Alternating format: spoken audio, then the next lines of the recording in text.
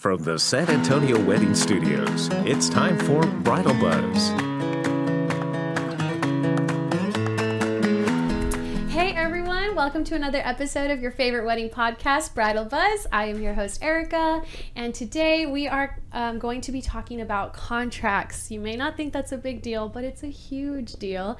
Today we're talking about understanding your contracts as you go about trying to plan your wedding. So we are joined by Audrey of SA Wedding Professionals, right? San Antonio Wedding Professionals? That's right. And Audrey, what is your role at San Antonio Wedding Professionals? I'm the owner, but I also service the weddings. I'll do officiating and wedding planning and coordination, as well as premarital counseling. Cool. So basically you're an expert, and if I had all these contract questions to ask, you're perfect to go to. Well, I will put my disclaimer out there and say I've had enough business law to keep myself out of trouble. Yeah. But not enough to make me an attorney. So these tips come from my many years of experience in business in general, and then particularly in the wedding industry. So perfect. I love the way you mentioned that. Like, yes, but this is at the end of the day just advice. To not take us to the courtroom. Absolutely. Audrey, why is it crucial for couples to understand contracts? Well, a contract is essentially there to protect both the vendor and the couple. So it's essential. I would say don't go into don't hire a wedding professional that doesn't have some sort of contract. It's there, like I said, to protect and to let you know what you can expect from your vendor, and then also to let you know and inform you what is expected of you and what types of things, just to really basically have an understanding of that, so that you avoid those kind of issues later on when there's, maybe you interpret something different. I mean, truthfully, I know every wedding vendor does this industry and is in business to make couples happy and to deliver excellent service. Yeah. So a contract to me shouldn't be looked at as, this scary legal document. It really is just to say, like, I care about you enough and your wedding enough that I want to make sure that there's clarity on these terms, so that, like I said, we avoid uncomfortable conversations or worse than that, like major misunderstandings that unfortunately can put a sour tone on one of the happiest days of your life. I was going to ask next, what kind of mistakes have you heard that can happen between those two, in that relationship, essentially? Yeah. So, I would say where contracts are concerned, the biggest thing that I run into is couples just simply not reading them, just saying, okay, where do I sign, right? Because this isn't the part of it that, we're excited to do. This is like the legalities. Yeah. It's much more fun to talk about all the other details in wedding planning. It's kind of like when you're downloading a new app or something. And yes. Just like terms and conditions. Yeah, whatever. Scroll to the bottom, put my electronic signature, and move on with my life. So obviously not reading it is one of the biggest mistakes that I see. One of the other mistakes that I see is if a couple is hiring somebody that they're a friend with, or maybe a little more familiar with, just not doing a contract. Because you think, what can go wrong? Yeah. And again, it's not there. It's just there to clarify. If I'm going to, and I have done many, many weddings for friends and relatives, and I still send that to them because I want them to know what it is I'm committing to.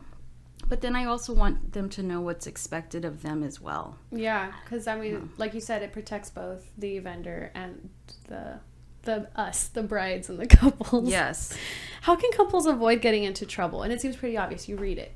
You make sure that there is one, and make sure that you understand it.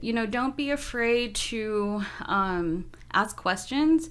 It shouldn't be something that you need to hire an attorney to get through. It really shouldn't be that complex. When I moved out of my parents' house, for sure, like, signing my first lease was really intimidating, and I was like, I need a lawyer, and my mom's like, just read it. Right. There shouldn't be. I will go over a couple terms that are that sound big and scary, that you should look for and that you might find in the contract. But for the most part, it should just be very easy to interpret. You shouldn't need an attorney, but if there's something that you don't understand, ask questions, because you can ask your wedding professional, you know, hey, I'm not as comfortable with this, or I noticed that it's missing X, Y, and Z. Mm-hmm.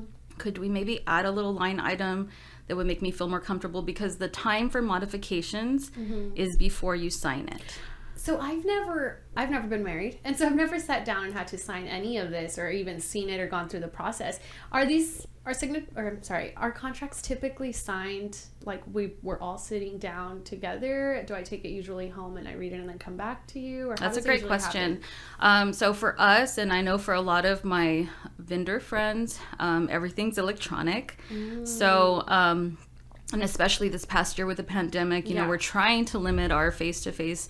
So I wouldn't be surprised if that hasn't actually, if the electronic option hasn't increased even more since then. Yeah. But, you know, I will send out an electronic contract and, you know, give them 48 hours or so to look it over and sign. Clearly, if they need more time than that, sure. You know, but obviously to hold the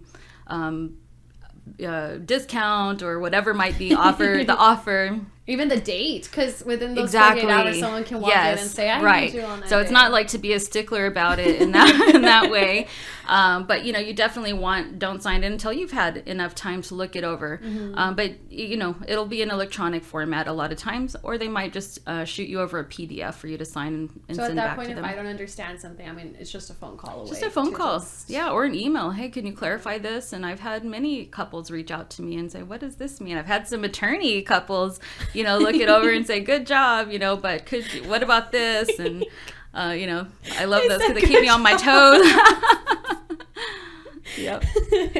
So what details do you know to always look out for? Because I don't know, maybe I should ask this other question first. As a planner, do you look over the contracts as well? And absolutely. do you tell couples look out for these little things? Yes, as a planner or coordinator, you know, you are the liaison between your couple and their other vendors, or you become that at some point, right? Depending on where your contract with them, where that's stipulated.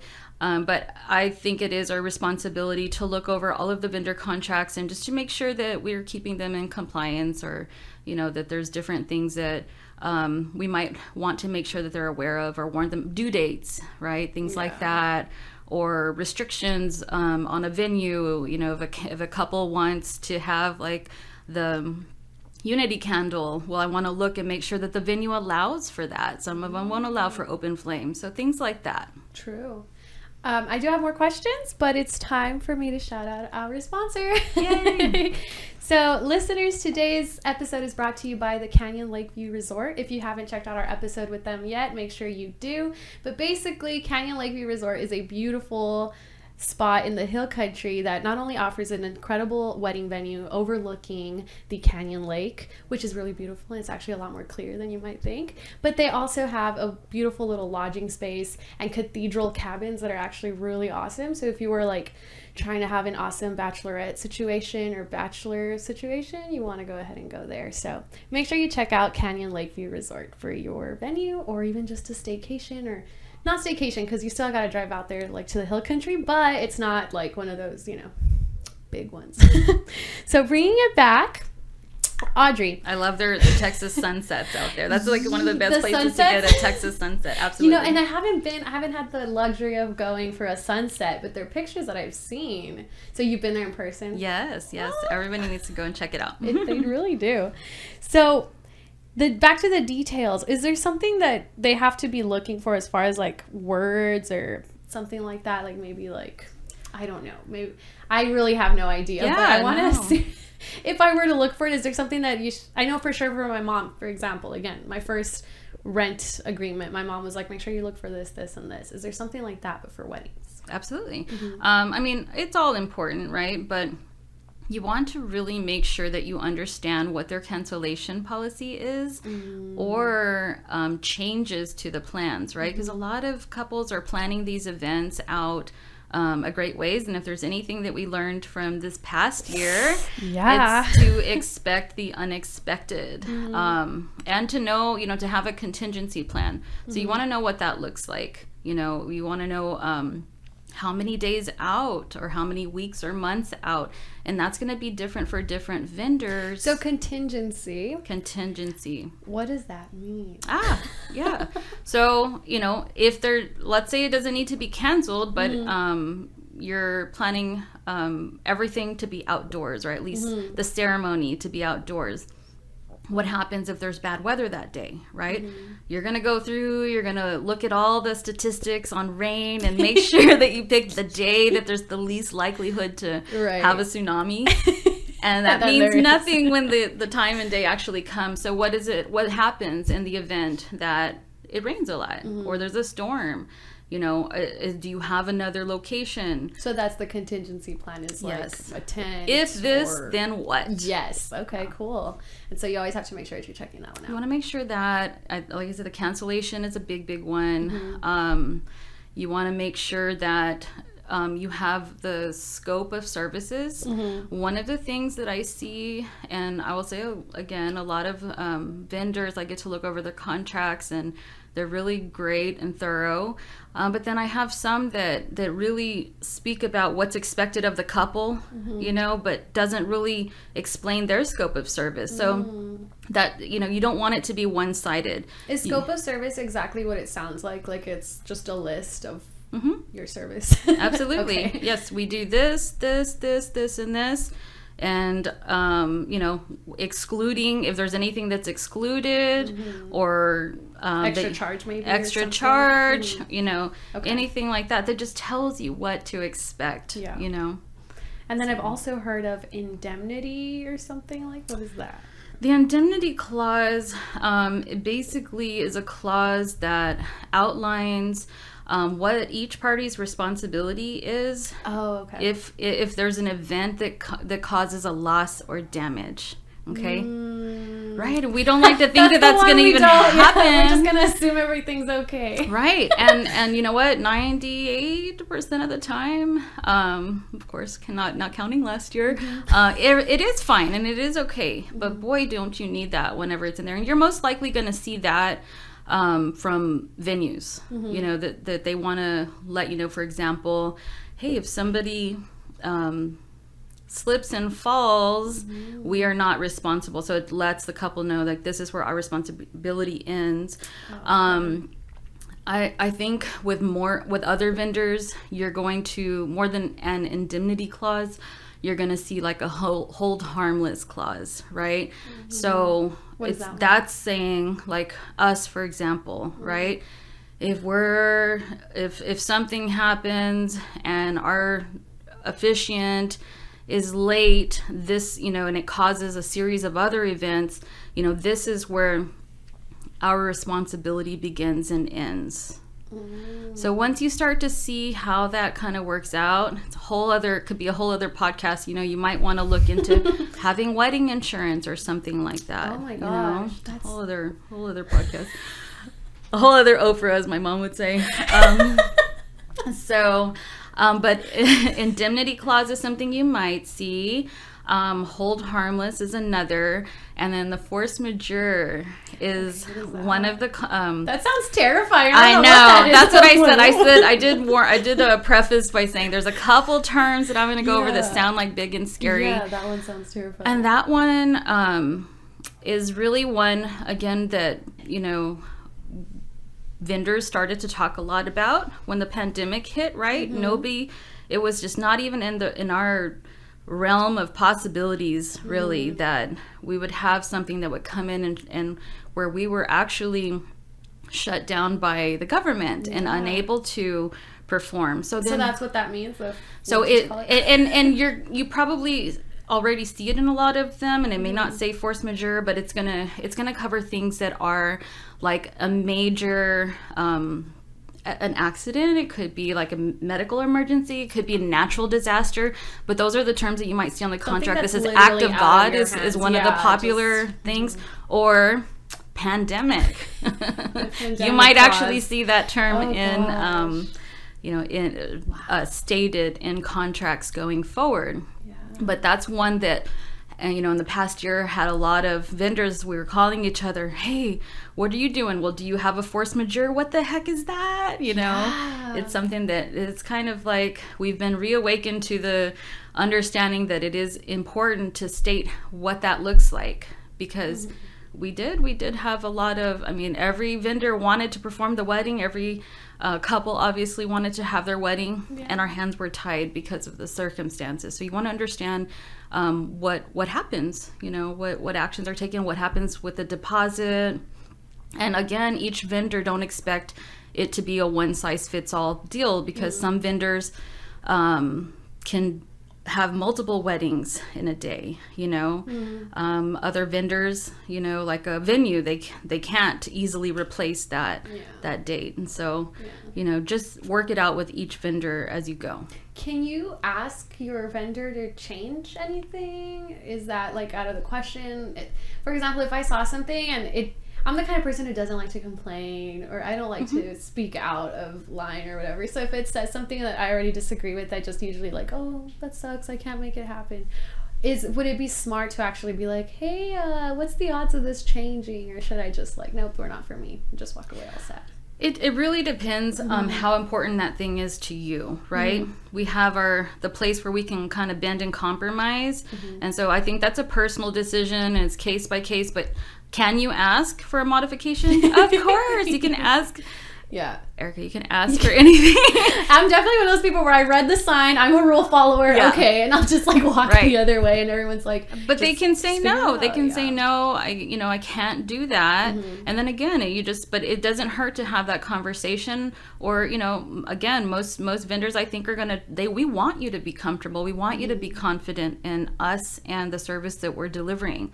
So I know that I have been known to add something, or to send an email just to say, in the event X, Y, and Z, whatever it is. And, I've been known to say, like, I can't do that. This protects me in this way, and that's not something I can compromise on. And you're better off coming to that, understanding or that knowledge, or knowing that you don't have a meeting of the minds and parting ways before, than later down the road when you've invested some money that's not refundable, or, you're just in kind of an uncomfortable situation with somebody. That's great advice, because that's something that, because it's true, at the end of the day, not all, what is it, shoes fit size, or what is it's not a one size fits all, and there's somebody out there for everyone. Yeah, so it is okay to not have the meeting of the minds. Do you have anything else that you feel we need to cover when it comes to contracts, or reading them, understanding them? You want to know what happens if the vendor cannot fulfill their responsibility.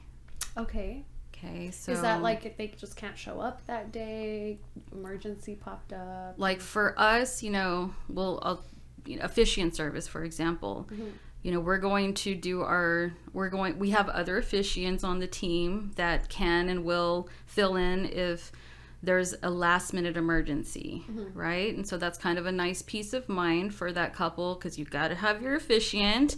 And if we couldn't, or that didn't work out, we will try to find a replacement for the couple.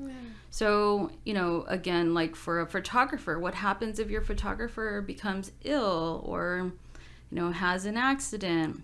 What are your resources, or what is your recourse to be able to get your money back, or find a substitution? So I think that would be one of the major things that I would look at. So what did you say that was, just in case they can't follow through? And it kind of falls under contingency plan, right? Okay, cool. So like, what is the contingency plan if you're unable to come? Yeah. Awesome. Okay, so these are very important things, listeners, and I hope that you learned a lot with us today. Hope so. Hope you're not scared to have a wedding now. All right. Never mind, I'll just go get married at the park. Right.